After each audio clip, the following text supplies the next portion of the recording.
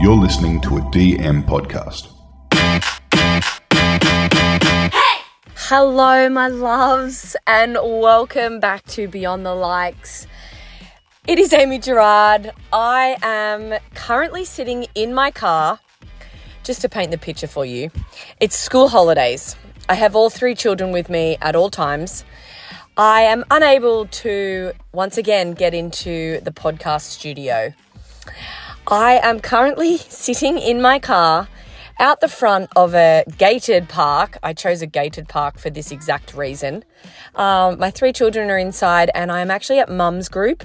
Hopefully every mum on this podcast that is listening has a mum's group, so you can relate to how helpful they are, because right now they are looking after my children so I can jump in my car and record this podcast for you, because I'm getting something out every week for you, rain, hail, school holidays or shine. So here we are. I also cannot have any windows open because I'm on quite a busy road in Como.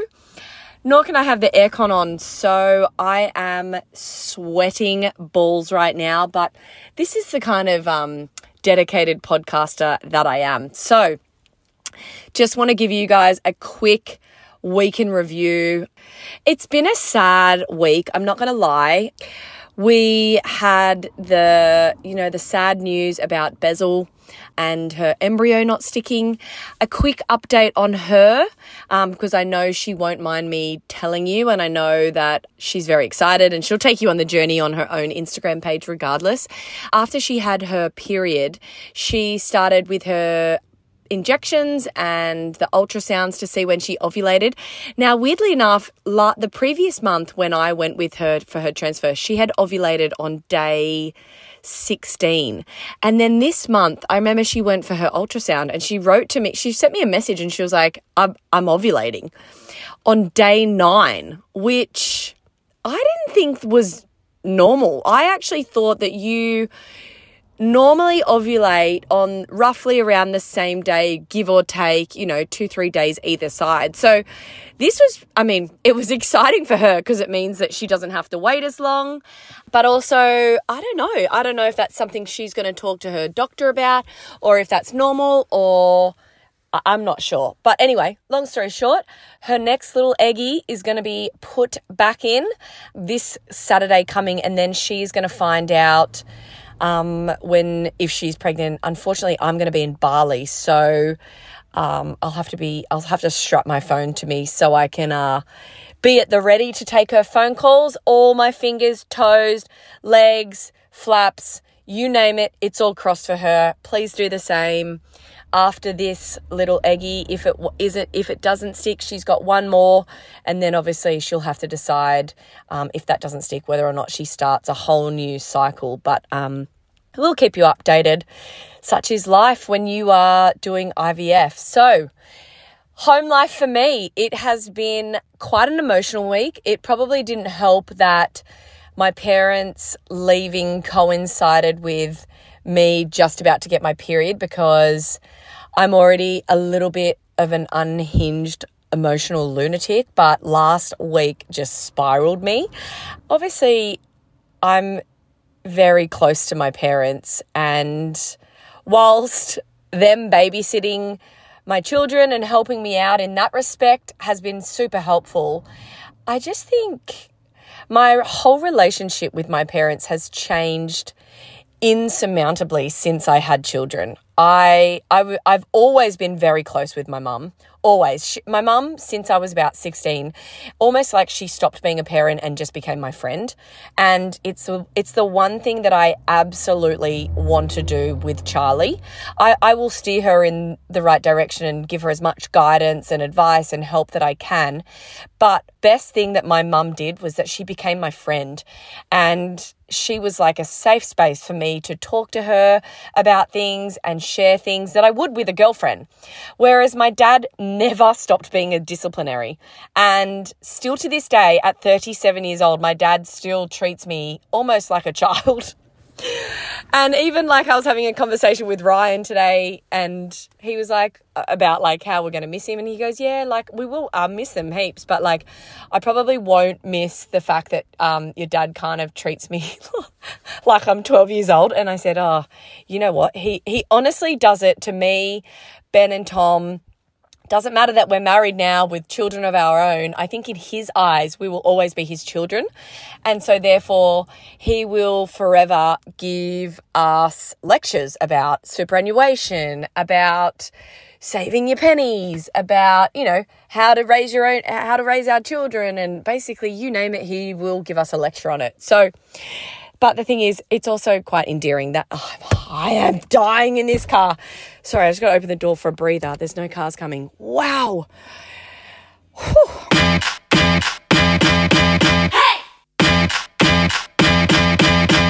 So whilst the disciplinary superannuation lectures I won't miss, I will miss them as a whole. Oh God, there's a car coming. Hang on. I will miss having Mum 10 minutes away, especially now that she is retired. And I don't want to take anything from their retirement. And I know it is their time to shine, and you better believe that they have so much European holidaying to do. But so when I was living in Bangor, my dad has been retired for almost 10 years now. And I find it funny when men retire. Especially with my dad, he obviously was a police prosecutor, and it's kind of like he lost his sense of purpose. He didn't know what to do with himself. And so that's why you used to see him coming around to my house unannounced more often than not, because he is my mum and him are quite heavily attached to one another. Sorry, let me rephrase that. My dad is quite heavily attached to my mum. My mum loves working and she loves being social, and my dad just loves my mum. So they love being together, or my dad loves being with my mum. So when my mum was still working, my dad would just like twiddle his thumbs. He'd come to my house. He'd have a nap. He'd go up to Woolworths. He'd walk around the whole of Woolies. He knew every single person there by their first and last name, just having chats with them until my mum basically finished work. And I guess selfishly, when my mum did retire, I was like, oh, I love the idea that, you know, my mum would pop in for a cup of tea as well. And that's just not going to happen anymore. So I think the saddest part for me, and the part that was really hard for me to wrap my head around, not so much that I won't have any help anymore, although that is going to suck a lot of dick. It's more the fact that I'm essentially losing two really good friends. And, you know, people are like, oh, they haven't moved overseas, calm down, like they're not moving to England. But the thing that, you know, I probably took for granted, so to speak, is that our weekends are so busy. And if you think that I'm a sociable person, my parents are like double me. They're where I got my social butterfly-ness from. They are always at friends' places, having barbecues, having dinner parties, going away. My mum's got a little secret women's business group. They're always out at dinner, going on golf trips, yada, yada, you name it. They're always busy. So because we both and all of us lead such busy lives, we kind of relied on the closeness of having each other, you know, 10, 15 minutes apart, so that we could pop in after school and pop in after work and have a midweek dinner, order a pizza or get some Thai and stuff like that. And I think knowing that there's now a good 2.5 hours between us, it's going to be hard.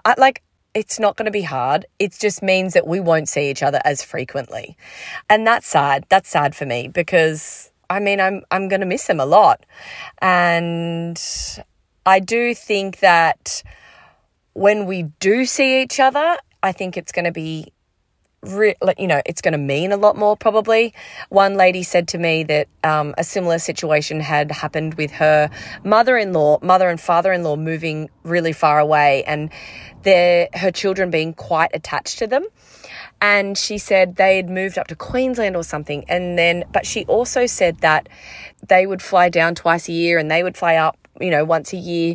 And the times that they did then spend together were so much more, I don't know. I don't want to say precious because any time that we spend with my parents is precious time. And, I'm trying to find a silver lining here.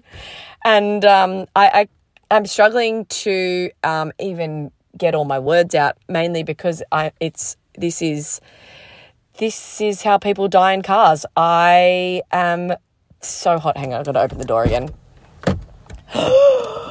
Wow. This is another level of commitment, guys. I would take off my shirt, but I'm in a maternity bra. Hang on. Okay. I mean, I could park around the other side of the street, but then I can't keep eyes on my kids. Killing two birds with one stone here. And there's some exceptional mums at the park, but there's also 20 other kids, so I don't feel like lumping mine on them is the right thing to do. All right, I'm shutting the door. Let's go. All right, so my parents have abandoned me, and then you know what happened last night? My 5-year-old has finally decided that my dressing gown that he has slept with for his entire life is no longer needed in the bed with him. So we have this very special thing, and it's so adorable. I wear my dressing gown, and even from as young as when Bobby was a baby, I would then take my dressing gown off at nighttime, and I'd either wrap him in it or I would put it in his cot. And it was like a little part of me was always with him because it would smell like me. And I have loved it for the entire time that he has slept with it.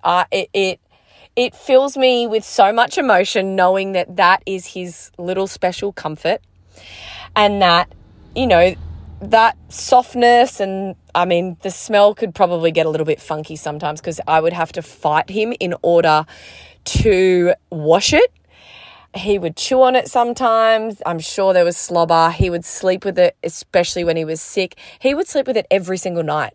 I would take it away with us when we went on holidays, as long as, I drew the line at taking it to on international or domestic flights. But he would even try and take it to preschool with him.